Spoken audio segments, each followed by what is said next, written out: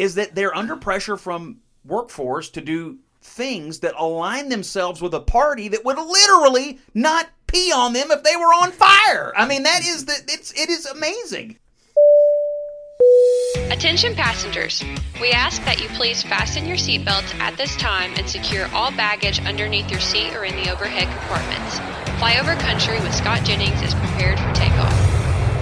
This is the show we regret before we even started it. And welcome to Flyover Country with Scott Jennings. I'm your roundtable host, Joe Arnold, alongside with Jared Crawford, the aforementioned Scott Jennings, Kevin Grout, and Sean Southard. Hello, gentlemen. What an opening, Joe Arnold is here. I am so excited Sean to be is with here. You. Yeah, it's fantastic. By the way, Grouty, I'm gonna give Crawford. a couple of warnings. If you hear this is Halloween early, but for some reason Jennings tonight has brought in. We're taping the show, by the way, on Wednesday, March 23rd at 9:49 p.m. Eastern Daylight Time. That's a whole other story. But anyway, but Scott, for some reason, has brought in. How old is this candy, Scott? Is this like left over from October? Or, no, it's we replenish it in the buckets. Do you? Okay, but I don't know if there's nervous eating going on, whatever it is, but we have a lot of. We're nervous, all right. I'm nervous anytime I'm around you, Joe, that you're going to say something weird. All of you have such great experience in the political realms and doing a host of different jobs over the years. And the question I have for you tonight, as a political analysis question, we have heard more, certainly in the last several months, about transgender issues than ever before in most of our lives, I would think. And now we're to the point. My question is since this has permeated, sports and the Supreme Court hearings and political debates, is this reached a point now? This is going to be a major issue as we near the midterms. It seems to me, Scott, I'll start with you. There has to be. I'm always kind of going into polling because I'm always thinking about whenever I see a politician saying certain things repeatedly, or a group of politicians kind of saying similar things, I always have to wonder, there has to be polling. There has to be some reason why they think this has to be a winning issue rather than each person independently saying, I'm going to talk about this today. Well, I think you raise an astute point about why something is getting brought up. So you mentioned the Supreme Court hearings, and we saw both Tennessee Senator Blackburn and also Ted Cruz try to trip up the nominee, Judge Jackson, on how to define a woman. And obviously they're getting at this whole transgender issue that you mentioned is permeating seemingly all facets of our culture right now. They're not doing this because they think it's going to derail the nomination. They're doing it because they find political utility in discussing these matters. And, there is some polling. The Gallup poll not too long ago found that this is on the athletes issue. 62% of Americans believe that athletes in competitive sports should, quote, play on teams that match their birth gender. Among Republicans, it was 83% who agreed with that.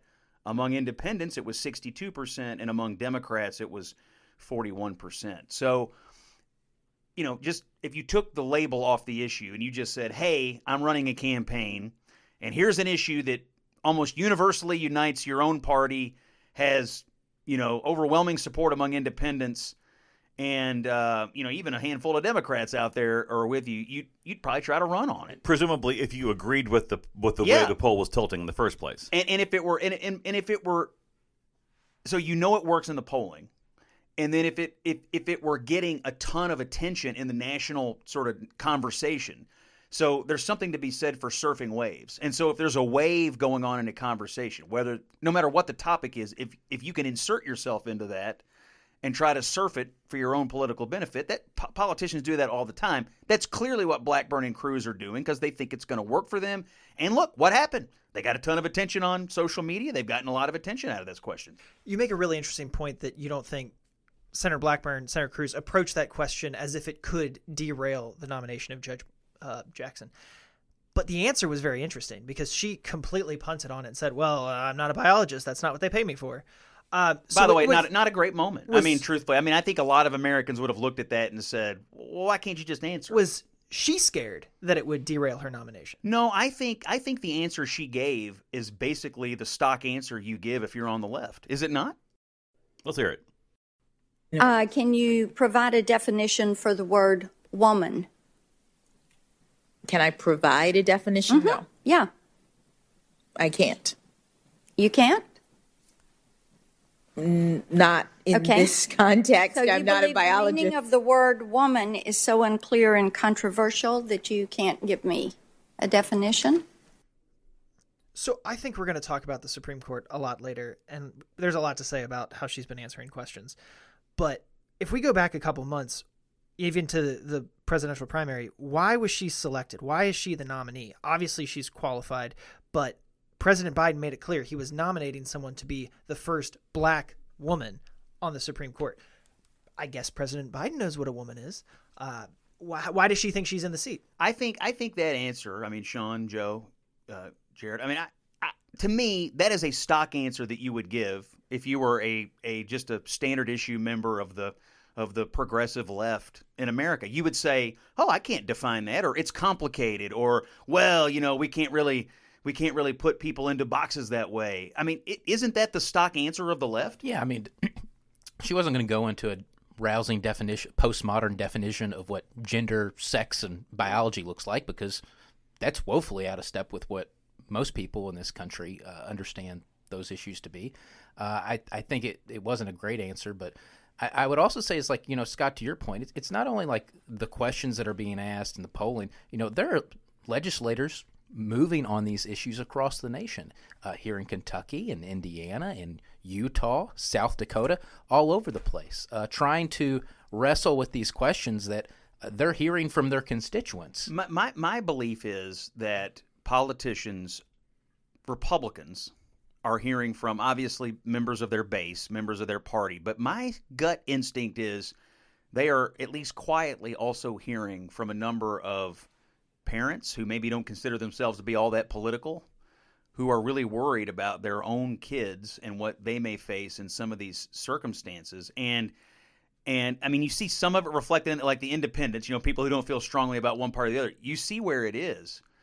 And my suspicion is they are getting a lot of input. They're hearing about it, even if it's quiet. These are not people holding press conferences, but they're getting in touch with their legislators. So the day after Marsha Blackburn asked her about this definition, she got a second bite at the apple, courtesy Ted Cruz. So yesterday, under questioning from Senator Blackburn, you told her that you couldn't define what a woman is. That you were not a biologist, which I think you're the only Supreme Court nominee in history who's been unable to answer the question, what is a woman? Let me ask you, as a judge, how would you determine if a plaintiff had Article III standing to challenge a gender-based rule, regulation, policy, without being able to determine what a woman was? So, Senator, I know that I'm a woman. I know that Senator Blackburn is a woman, and the woman who I admire most in the world is in the room today, my mother. It sounded as though the question was... But let me ask, under the modern leftist sensibilities, if I decide right now that I'm a woman, then... apparently I'm a woman. Does that mean that I would have Article III standing to challenge a gender-based restriction? Senator, to the extent that you are asking me about who has the ability to bring lawsuits based on gender, those kinds of issues are working their way through the courts, and I'm not able to comment on them. Okay, if I can change my gender, if I can be a woman, and then an hour later if I decide... A couple different observations there. First of all, I think that as a political matter, her answers were better. Yeah, I agree with that. Better the second time. Secondly, there's, I think, a very good chance of Saturday Night Live depicting Ted Cruz as a woman this Saturday. God help us all. Because he introduced the whole concept during the hearing. But you do have a situation here where, I do think that was a better one than her just saying, I'm not a biologist. Well, also what he was getting there was not just, hey, as a political or cultural matter, or a moral matter, how do you feel about this?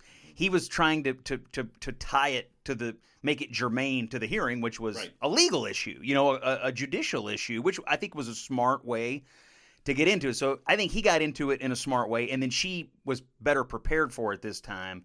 But the fact that it came up on 2 straight days, I mean, that tells me we're going to continue to hear more conversation about this from politicians, probably in the context of campaigns. I'll be shocked, candidly, if people don't use this in ads. I mean, there'll be a Republican out there who tries to run an ad on this, or will run an ad in the hopes of getting it banned. You know what I mean? Like the ad that they wouldn't show on Twitter. I mean, you can see how people could really try to build something out of this just because of the, just how much it's being discussed in our culture right now. And he was also hitting on this like particular part of law that was, that women and feminists, it's been a long time over the course of the last 45, 50, 60, 70 years building up certain aspects, you want to talk about Title IX, you want to talk about certain other things that have been built in to protect women, to make sure that they have equal rights and equal playing field.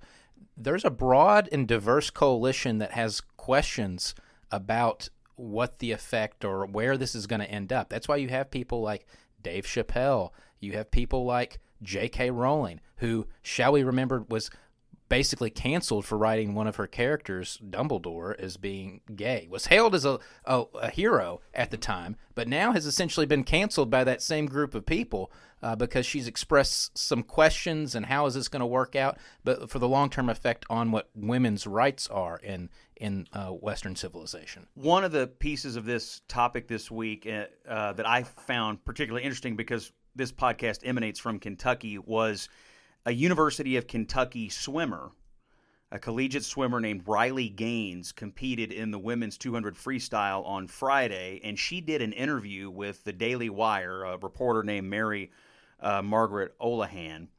And Gaines, to summarize, had finished fifth in the race, and so had Leah Thomas, the Pennsylvania swimmer that's been in the news for this issue we're discussing. And when she got to the podium, the University of Kentucky swimmer, she was told by the man handing out the trophies, quote, "Hey, I just want to let you know we only have one fifth place trophy, so yours will be coming in the mail. We went ahead and gave the fifth place trophy to Leah, but you can pose on the podium with the sixth place trophy." Now, they tied. They got the same place, but they went ahead and put Thomas ahead of Gaines. And so you should read it. It's on the Daily Wire. But Gaines was pretty taken aback by this. Why am I being marginalized, in favor of Thomas here? And they've got a picture of them standing there next to each other. And Gaines goes on to say, "I just want you to know we respect you and admire your swim." This is what the official told her. "But we just want Leah to hold the trophy." I mean, you can tell that this swimmer, the UK swimmer, I mean, to get to that level of collegiate athleticism, you have to put in a lot of work over a lot of years, and to be treated that way, you can tell she was heartbroken. There was certainly a judgment made there, and it had nothing to do with swimming. Now, of course, I don't know the facts in front of me here, but it seems to me there's not a tremendous amount of Division I athletes who are transgender. This is a situation where it's more of a, for lack of a better word, it's a poster child, or basically it's emblematic of a larger issue. The thing that's kind of been simmering, though, maybe a lot of debates in addition to who's allowed to compete in sports, is the question of what parents are choosing to do with their children who present themselves or have transgender tendencies, and basically the question of whether these parents should give puberty-blocking drugs. There is a YouGov America poll that came out this week on that, and it's amazing how it follows age and party. So basically, among 18 to 29-year-olds, 41% said they support parents doing this. Among 30 to 44-year-olds, it goes from 41 to 33%. From 45 to 64-year-olds, it goes from 33 to 25%. Yeah. And 65 and older, 18%. Right. On a party breakdown, 49% of Democrats say sure, as we support it. 12% of Republicans. So this is where this, as a political matter here, but it's something else altogether. And this is something that I would think, though, at least it seems to me, but I don't know, because this is such a new issue, at least it is for me.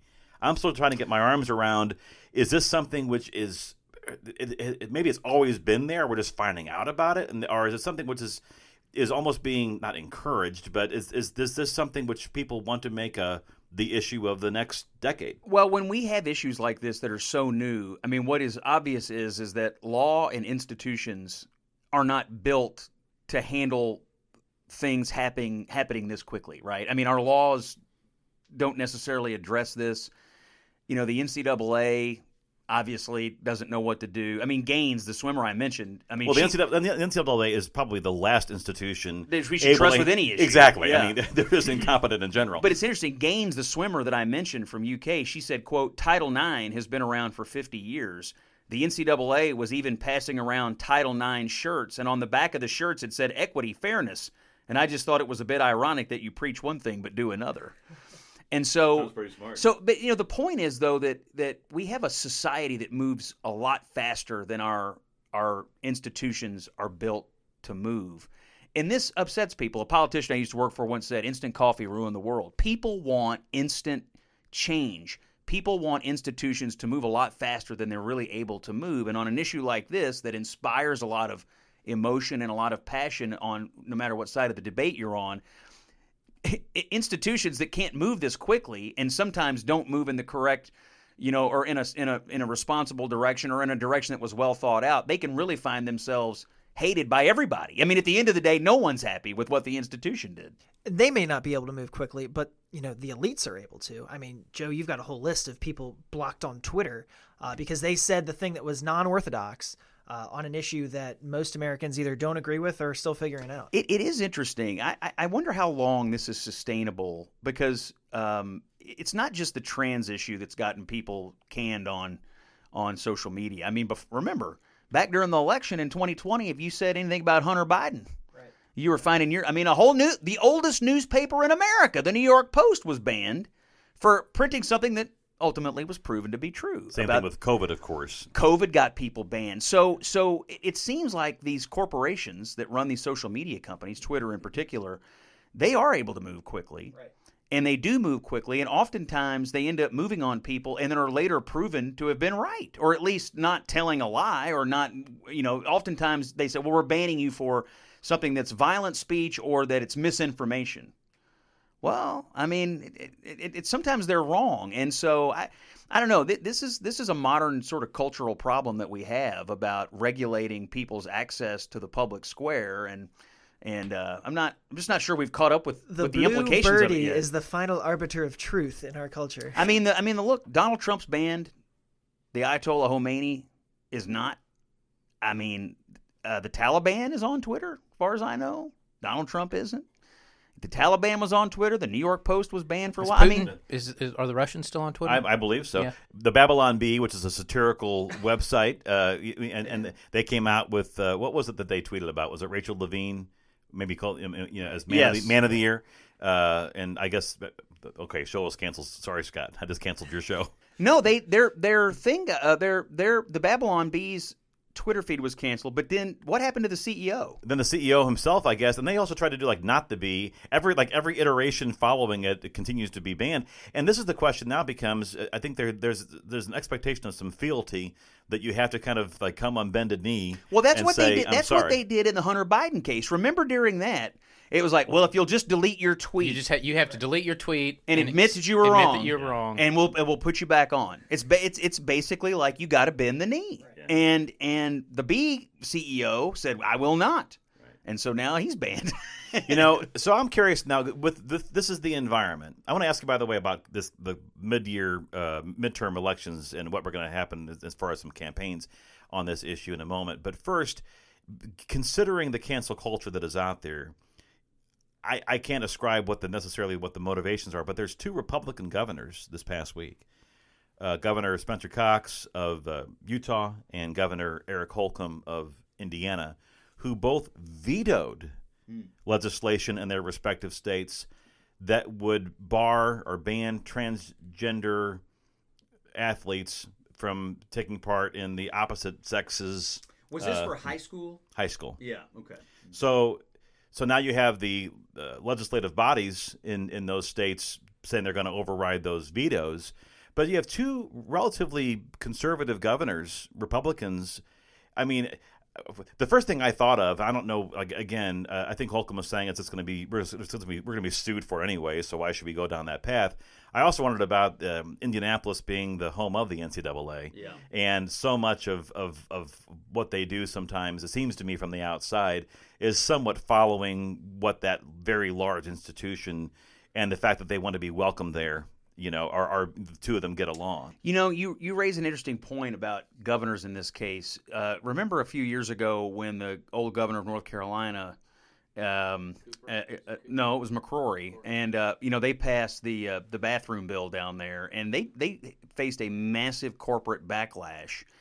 So I actually do very similar. Yeah, that's a good point. I do think there is some level of probably worry, in some state capitals, like if we go down a certain road, are we going to face corporate implications for, if we wade into one of these cultural issues? Indiana already went through an iteration of that back when Pence was governor. That's with right. The religious freedom stuff, and really was one of the first instances of that reaction against a state policy. So is that the instance of a governor picking big corporations, potentially donors, over the people who sent them there? Well, and I would say, I think we've all attended different chambers of commerce's, economic development type conferences in the past, and one of the, factors that someone will put on, some of the, what you need to do to have good workforce development. You need bike lanes, and you need LGBTQ plus friendly policies and things like that, because that's going to draw the workforce and the people that you need. So in that regard, I remember that being the argument for the so-called fairness ordinance in Louisville years ago. It was less about what was good for the people for whom it was supposedly advocating. It was more having to do with economic development and what it says about the community. I think that we now live in a world where corporations are under far more pressure to respond to these kinds of issues. I mean, look what happened in Georgia when they were going through the voting law stuff. I mean, you had a number of corporations that felt like they had to respond to it. You had the Major League Baseball move the All-Star game out of there. So you are in an environment where governors, policymakers have to be weary of the idea that if we do X, then corporations may do, A, B, and C to us. I think there's like 25-dimensional chess, going on here if you currently hold an office and what your motivations are. If your motivations are political and you're like, this is good for me politically, I'm going to, that's pretty simple. But if you're a governor, or if you're already in office, or if you've got a, more of an independent-minded constituency, it's more complicated. You know who takes a strong stand right here is Governor Ron DeSantis in Florida. Disney came out hard against, the Don't Say Gay bill and legislation he was proposing, and he told them where they could put their concerns. Yeah, that was. And it's hard for Disney to move out of Florida, though. Well, Gavin Newsom has said they're to welcome them back to California, so they have an option. I don't think they'll take it, but they have that option. And Disney's really interesting because, they've taken various steps and evolved their response, and everybody's upset with them. Yeah, the CEO of Disney made a huge mistake. I mean, if you were trying to help Ron DeSantis become the next president of the United States, I can't imagine a better help to him than the CEO of Disney was on this, because he had been a donor to DeSantis, calls him up to pressure him on a deal, and then DeSantis ends up turning it into a really good video and a PR moment for himself. I mean, they basically made him like the next Teddy Roosevelt, like this guy tells his donors to go pound sand. I mean, it really was. I mean, DeSantis showed some political aptitude on that, regardless of how you feel about the bill or the whole issue. I mean, DeSantis turned that thing around, and then they turned around and did it on the transgender issue. I guess the second place swimmer was from Sarasota. Right. And so the state of Florida went ahead and recognized the second place swimmer as the champion. I mean, DeSantis, you can, like, if you want to analyze the politics of this, watch what he's doing and how, he's obviously preparing for a Republican primary for president. I mean, you can tell where people are. Well, and Scott, I wanted to ask you a question on this because, we see this shift between, Republicans often seen as the party of business, and particularly, the Democrats would say party of big business. But there is this shift going on right now where Republicans are turning against and openly attacking corporations, chambers of commerce. Oh, yeah. And there's also this quieter shift that started when Trump was elected, which was the switch from big dollar donations to the small power of the small dollar donor. And, play that out for me in this DeSantis situation. Like, he doesn't really need to rely on the donation of the CEO of Disney anymore if he's getting millions of $15, $25, $30 donations from people across the country. Yeah, this has been an interesting change in our politics, and we talk about this a lot in my class that I teach up at the Kennedy School. But the power of the small dollar donor has really changed the dynamic in campaigns where, yes, you still get money from maxed out donors. Yes, there are still bundlers. Yes, you still have large donors in campaigns. But the massive numbers of people who are now willing to donate small amounts to candidates all across the country. The Democrats got there first.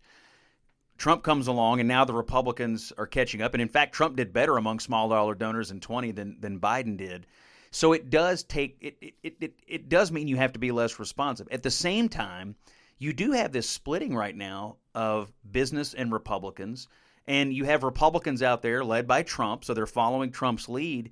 And what's the thing we hear? The woke corporations. Big tech. And so this is the realignment. The Republicans becoming more of a blue collar worker, oriented party. The common man. And the Democrats. But here's the thing, though. While the corporations are responding to the Democrats culturally, the Democrats are not necessarily responding to the corporations as an economic matter. Right. I mean, you still have Bernie Sanders and Elizabeth Warren out there saying these corporations are all crooks. Right. Even though the corporations are doing their bidding on these cultural issues, they're still getting bashed by the Democrats. You don't pay enough taxes, and you're a crook, and you're, crushing people. It's really interesting. But I think that's more because I think a lot of these corporations are responding to what they think their employees want as a employee retention matter, more so than whether or not they think it's the right thing politically or culturally. But that doesn't make you impervious to the consequences of your actions. Absolutely not. How much of what you talked about, though, is performative rather than an expectation of corporations being liquidated and the proceeds being distributed to the country? You mean as from Republicans? No, from Democrats. No. If Bernie Sanders and Elizabeth Warren could wave a magic wand today, they'd nationalize all these sons of bitches. Literally, they would turn them in. They would nationalize the oil companies. They'd nationalize the pharmaceutical companies. Gas would be so expensive right now. It'd be insane. I'm telling you right now, they would not hesitate. It's not performative. They believe it. Now, fortunately, we live in a center-right country, and that's not going to happen. But as long as the electoral system is preserved the way it is. But that is the box. Well, thank God for the filibuster. But that's the box. That's the box these companies are in. Is that they're under pressure from workforce to do things that align themselves with a party that would literally not pee on them if they were on fire. I mean, it is amazing the box they're in. Before we leave the some of the cancel culture altogether, I want to ask you about some of the hypocrisy. We talked about the Babylon Bee and others being canceled, being taken off social media.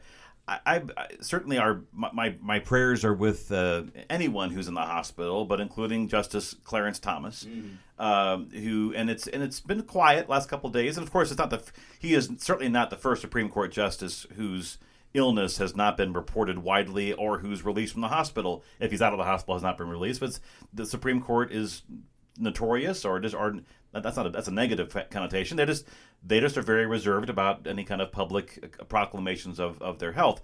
But it just discourages me overall when anyone wishes ill will, on someone's health. And I saw on my social media feed all over the place, as soon as it was disclosed that Clarence Thomas was in the hospital, people outwardly wishing for his death, basically saying, let's all pray that God does the right thing. Please let this be him getting his just desserts. I'm just reading a couple of the tweets and things that I saw. But how is it that someone can misgender, if you will, and be canceled and be taken off, but someone else can literally wish for someone's death and stay on social media? I don't understand that. Is that just a?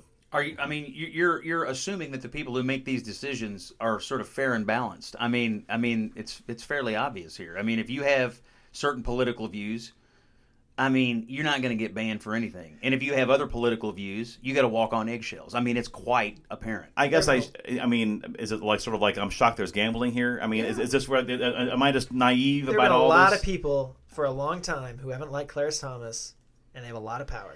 You know, you stumbling across this realization. Starting with Joe Biden. A lot of power in the White House. You stumbling across this realization, Joe, kind of wants me to quote the greatest Christmas movie of all time, Die Hard, which is "Welcome to the Party, Pal." There you go. Still haven't seen that movie, by the way. That's a whole other story. But actually, back to this the transgender thing. Before we let this go and go to the Supreme Court altogether. No, I have to ask you. I sort of feel like up until now we have evaded cancellation. I think we've handled it responsibly. Really? But you're just keeping on, so just keep going. I have to get out our candy. No, I promised I was going to ask you this question. Will we see this in campaign ads this fall? Is that the question? I think 100%. Absolutely. Republicans are going to use look, I think it's part of a broader campaign because in addition to this issue, there's a larger campaign going on aimed squarely at parents. You know, like, are your schools good? What are they teaching your kids? Do you live in a safe community? You know, it's kind of the Youngkin prescription that, you know, he ran on in Virginia a little bit. But there is a whole sort of evolving issue here about quality of life and, you know, can you trust the Democrats to give you the quality of life and give your children the quality of life that you want for them, that you think you deserve? I 100% think this is going to find its way into some ads somewhere. I think it'll be talked about in debates. I think Republicans will try to get their Democratic opponents in purple districts to line up with the most progressive voices on this because it's look, we went over the Gallup polling. It's going to put them out of step with where most independent voters are.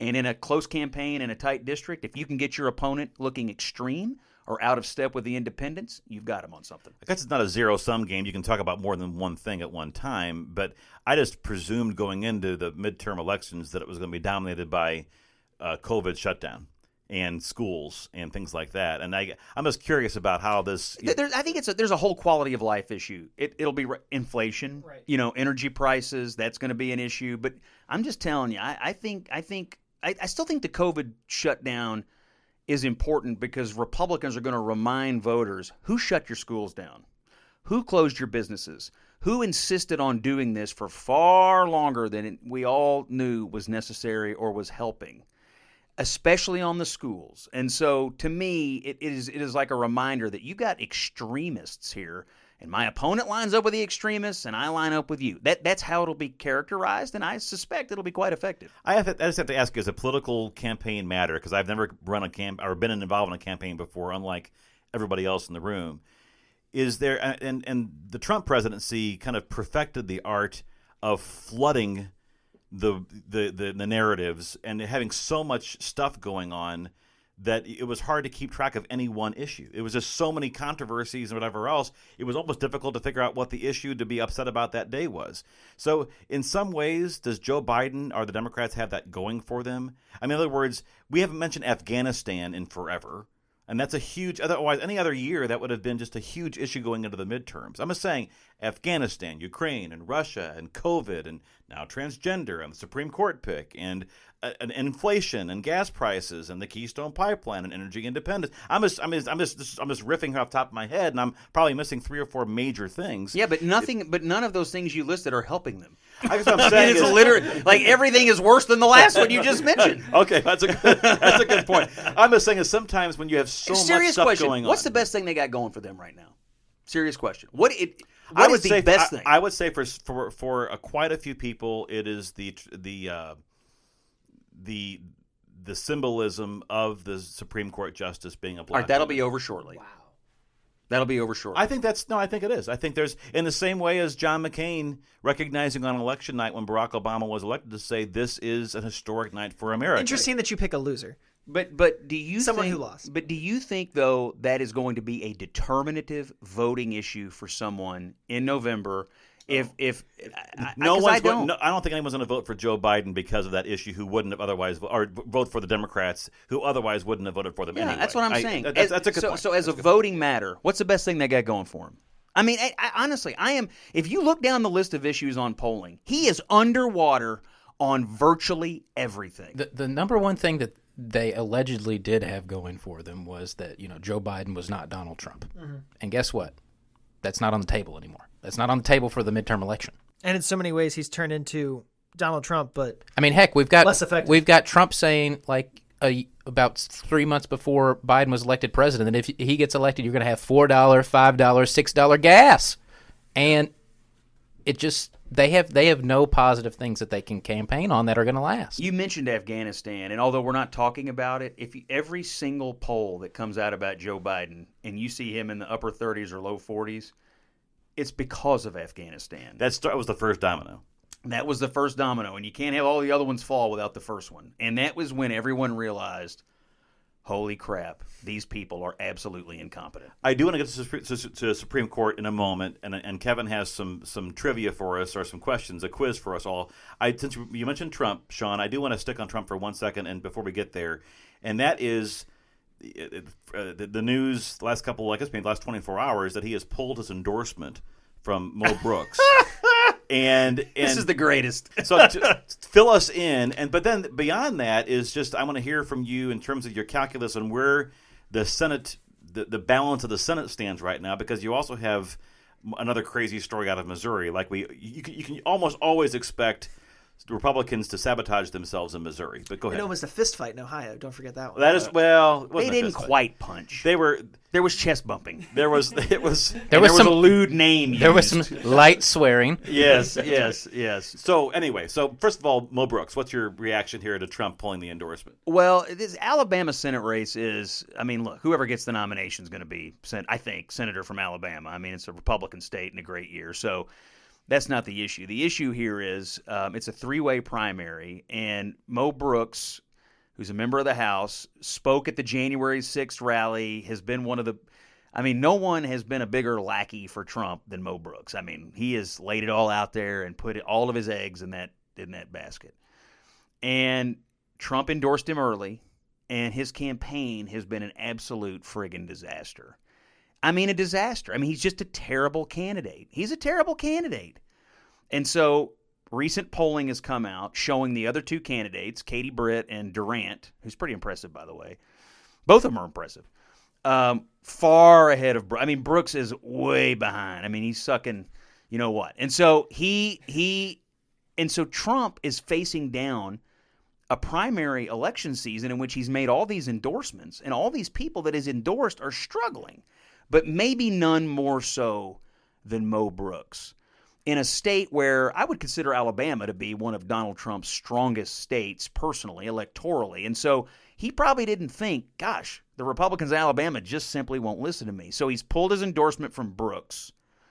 And the word is he's met with both Britt and Durant. And so I've actually been wondering if he won't endorse them both and say either would be fine. Because at some point, what does he care about? What does he care about? His one-loss record. He wants to be able to say that his word is gold. His word is what goes in the Republican Party. And if he starts losing these races, the shine comes off of it. I know folks that go to the Derby and they buy they have a $2 bet on every horse so they can show the ticket at the end saying, I had the right one. Absolutely. Yeah. Absolutely. It's a PR issue for him. I don't want to lose all these races. Brooks is going to lose. And he's obviously not going to make the runoff. And so he got out of that one. But he's got other races where he is in it, and it's not going well. I would say that was his biggest liability, hanging out there, so extracting himself. But, if you read what Trump said, well, the other day Brooks abandoned me on the election integrity. It wasn't the other day. Brooks said this months ago. And Trump at a Trump rally. At a Trump rally. And Trump's trying to rewrite history on that a little bit. Now, interestingly, the Club for Growth, which is a player in these campaigns and these primaries, said they're going to stick with Brooks. But I'll be shocked if they spend as much money on him as they are spending, say, on Ted Budd over in North Carolina, who's one of their big people. And he's actually a Trump-endorsed candidate who probably has a good chance to win that primary, unlike Brooks. So it's it's really interesting. I don't know who's going to win between Durant and Britt, but either would be better in the Senate, in my opinion, than Brooks. Now, over in Missouri, Missouri, depending upon which end of the state you're in, you're more of a rural Missouri. Well, I come from the western Kentucky, not too far from Missouri, where they say Missouri, so I'll call it Missouri. So, Amen. You have the former governor Eric Greitens running for Republican Senate. There's a very crowded field, by the way, for Republican Senate there. But he was the front runner. He was the Trumpite, or at least the presumed. And his former his ex-wife, accusing him of abuse of her and the children. Yeah. This, of course, follows the reason why he resigned from the governorship in the first place, which has to do with a woman being handcuffed in his basement. I think taped. Taped, was it? Okay. To the something. I should be careful. Dude, it's a terrible story. I mean, he was a terrible guy. I mean, there's a reason he got run out of office. Mm-hmm. There's a reason that Josh Hawley is adamant that he not be the nominee of the Republican Party. And there's only one way for Republicans to lose this race, to nominate Greitens. There's only one way to nominate Greitens. But it's a fragmented primary. As you mentioned, there's a lot of candidates. And he had the most name recognition of any of them. So he has been the front runner. This accusation that's come out from his ex-wife is horrendous. It's terrible about what he supposedly did. And I hear there's more to come. And so we'll see what happens over there. By the way, anybody else in that race, if they get the nomination, will be elected senator from Missouri. I mean, it literally won't matter. I mean, you could nominate Billy Long. You could nominate Vicky Hartzler. You could nominate Schmidt. I mean, it won't matter who gets it. They're going to be senator from Missouri. And so I hope the Republicans over there do the right thing and get somebody that's not named Eric Greitens. And I hope Donald Trump, by the way, doesn't get into this thing and put his thumb on the scale for Greitens. Not that it may make that big of a difference, but this is one of these headaches the party doesn't need in a year when we just got to pick up one seat.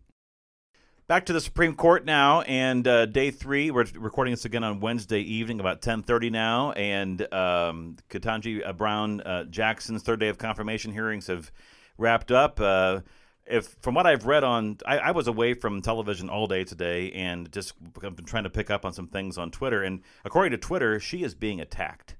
She is literally being attacked mercilessly. Unlike any Supreme Court confirmation hearing you've ever seen. I'm discouraged by this because I was hoping that Republicans were going to turn the corner and show. So what are the attacks? Just since I've missed it, what are the attacks? Oh, those Republicans are asking her questions about her judicial philosophy and maybe probing into decisions that she's made from the bench, and very very harsh things that the Democrats would never do anything stoop this low. I heard there were attacks. This is it. I hate these hearings. I hate them. I mean, I feel like we don't learn all that much from the nominees. They all say, I can't answer that question, or I won't answer that question, or I'm unaware of that, or that might come before the court. We don't really learn anything about these people. And each time, depending upon who the president is and who's nominated, one side of the committee says this is the worst thing that's ever happened to our country, and then the other side says this is a great day for America and just sits there and basks in the glory of the person. I find this entire thing to be tiresome. I mean, number one, I agree with Sean that you don't really learn anything here. I mean, they can't answer questions about issues. I mean, you might learn a little bit about their personality to some degree, but, she can't sit up there and say, I would vote this way on this or that way on that. I mean, look, the bottom line is a liberal retired. They went out and found the youngest and most liberal person they could find who was highly qualified, highly professional, highly educated. So you can't call their credentials into question because she is. I mean, she's a professional, educated, qualified person. But they didn't pick her for that reason. They picked her because she is going to vote exactly the way Breyer would have voted, which is exactly the way liberals want you to vote on every case. And so there's really no mystery in any of this. She's going to be confirmed. I don't see any Democrat breaking with Biden on it. That's number one. Number two, I would say less than 1% of the decisions she ever engages in will be surprising. And you know what? That's just the way it is. And so I think the Republicans have made some good points about some of the rulings she's made on some of the criminal justice cases. I do think, the stuff on her being a public defender on the on some of the cases she was assigned. I mean, we have a tradition in this country in which people who are accused of crimes get legal representation. So I don't know if those landed. I do think the child porn stuff landed a little bit. The 3-month sentence landed. But at the end of the day, did anything happen this week that's going to cause a Democrat to vote against this nominee? No. I was being intentionally obtuse, obviously, earlier about my naivete or surprise by. It's hard to tell sometimes. I know. So there you have it. He was coiled up in the corner over there, waiting, just waiting. Welcome back. But this was an opportunity, and perhaps it is going on, to sort of press the reset button on these hearings, as we are all disgusted in general about what they have become in America in general. After Kavanaugh, after Barrett, and these things. So, for the fact that for the Democrats, though, then to basically have the same level of outrage over literally a Republican saying, I think these views are soft on crime, and that was considered to be beyond the pale.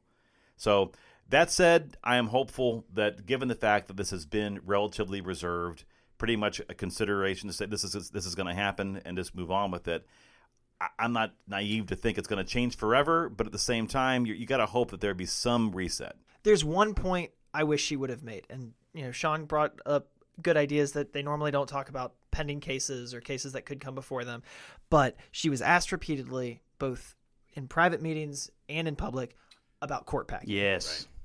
Right. Do you support it? Do you think the court should be expanded? Do you want lots of work friends? Anything like that? And she refused to answer, and the former Justice Ginsburg, Justice Breyer, for whom she clerked and is replacing, both gave answers when they were they were confirmed that court packing is a bad idea. 9 is the right number, and it's a little disappointing that she couldn't say that. Kevin, you bring this up, and it's an excellent point, because it would have been. I mean, look at Mitch McConnell on this. I don't think he had any expectation Joe Biden was going to nominate some moderate to conservative judge here. However, that we know that is an issue he cares about deeply, and he frequently cites Breyer and Ginsburg on the court packing issue. If she would have said, I agree with Ginsburg and Breyer, it would have put McConnell in an interesting place in which he has acknowledged publicly, hey, she's highly qualified. That's not in question. She's a very accomplished person.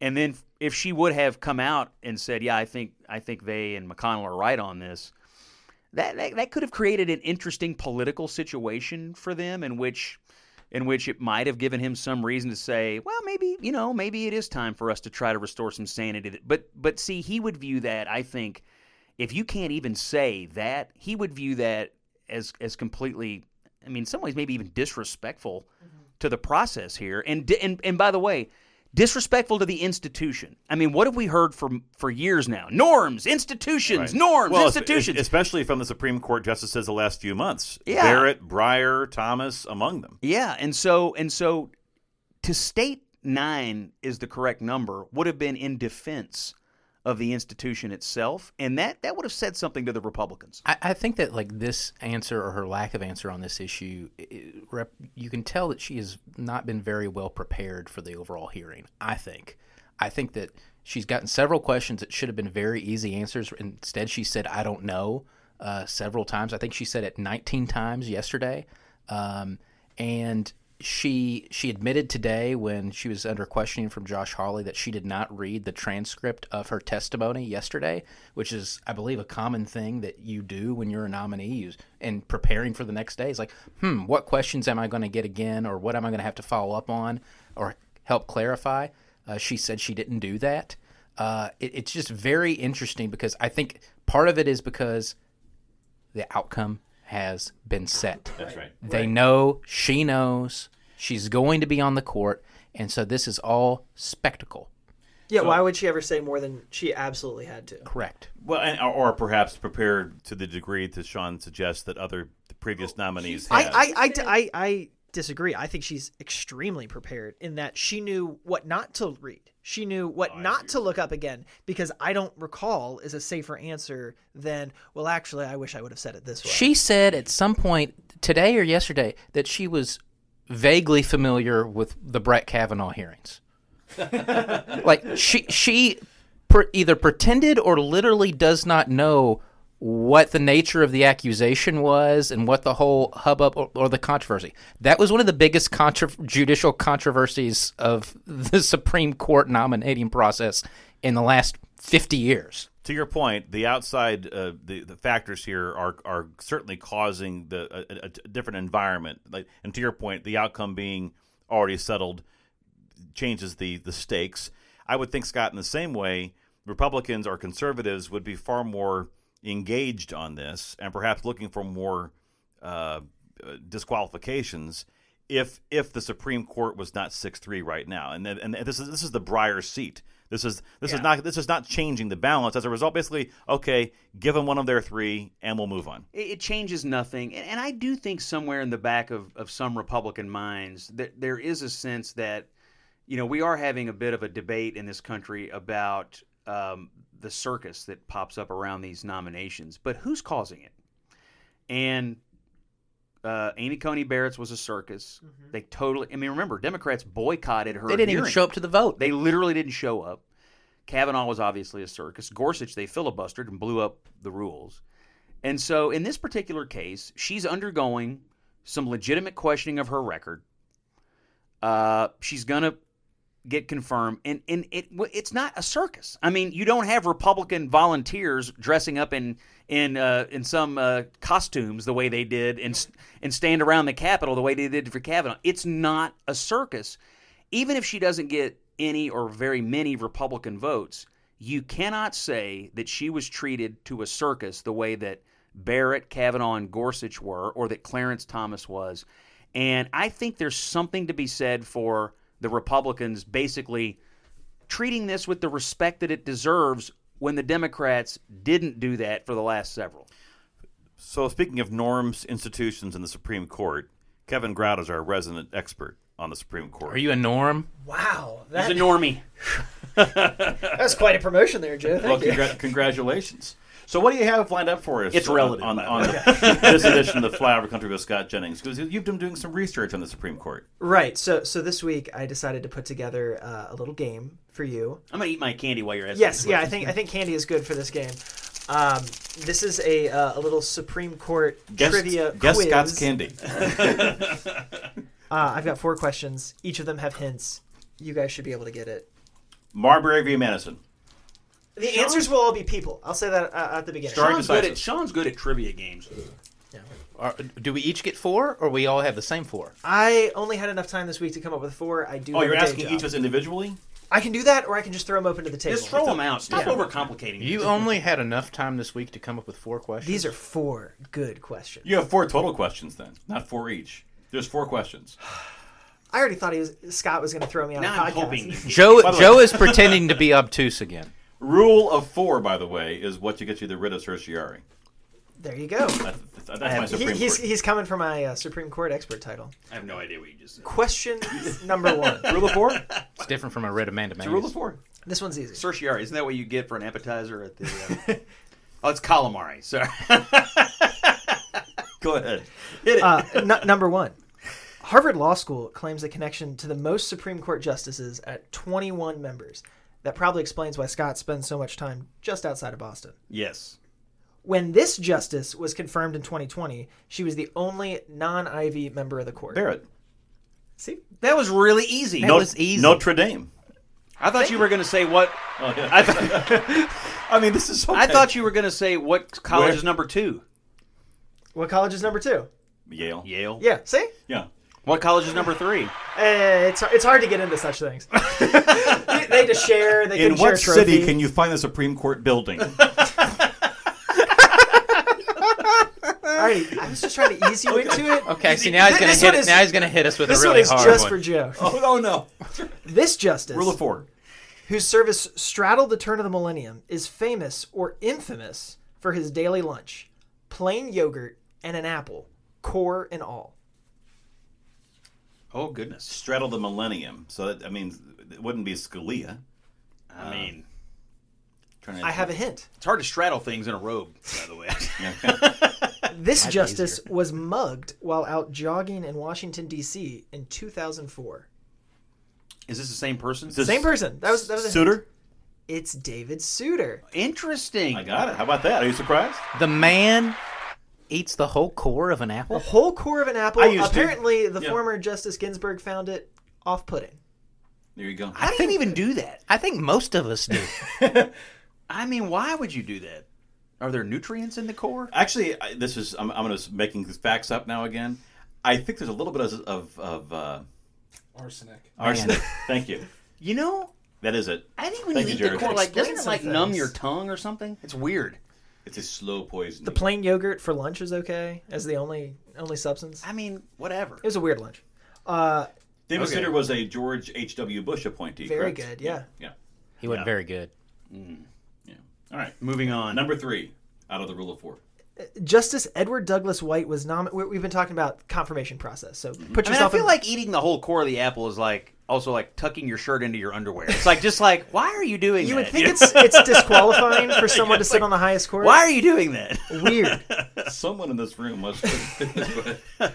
Justice Edward Douglas White was nominated by President Grover Cleveland on February 19th, 1894, and confirmed by a voice vote the very same day. Look at the other end of the spectrum. Which justice was confirmed at an all-time high record of 125 days after his nomination? It's a he. Okay. I have a couple hints for you. All right. What century? Well, that's in the hint. Okay. This justice, appointed in 1916, was also responsible for the first public hearings at the Senate Judiciary Committee because of his controversial legal activism in support of workers' rights and the social reform movements. Was it from Kentucky, from Louisville? Was it? I've got a third hint for you that right. I think will open it up. When he died in 1941 at 84, this justice was interned in his hometown Brandeis. at a school that now bears his name. That's what I was, yeah, Justice Brandeis. Very good. It's good, Sean. Brandeis. Sean gets the point on that one. Yeah. Very good. I should have said it out loud when I was saying that Louisville. Yeah, very All good. right, last one. What did he eat for lunch, Kevin? He ate the orange rinds. This man once devoured an entire pumpkin. Who was it? Stem and all. Number 4.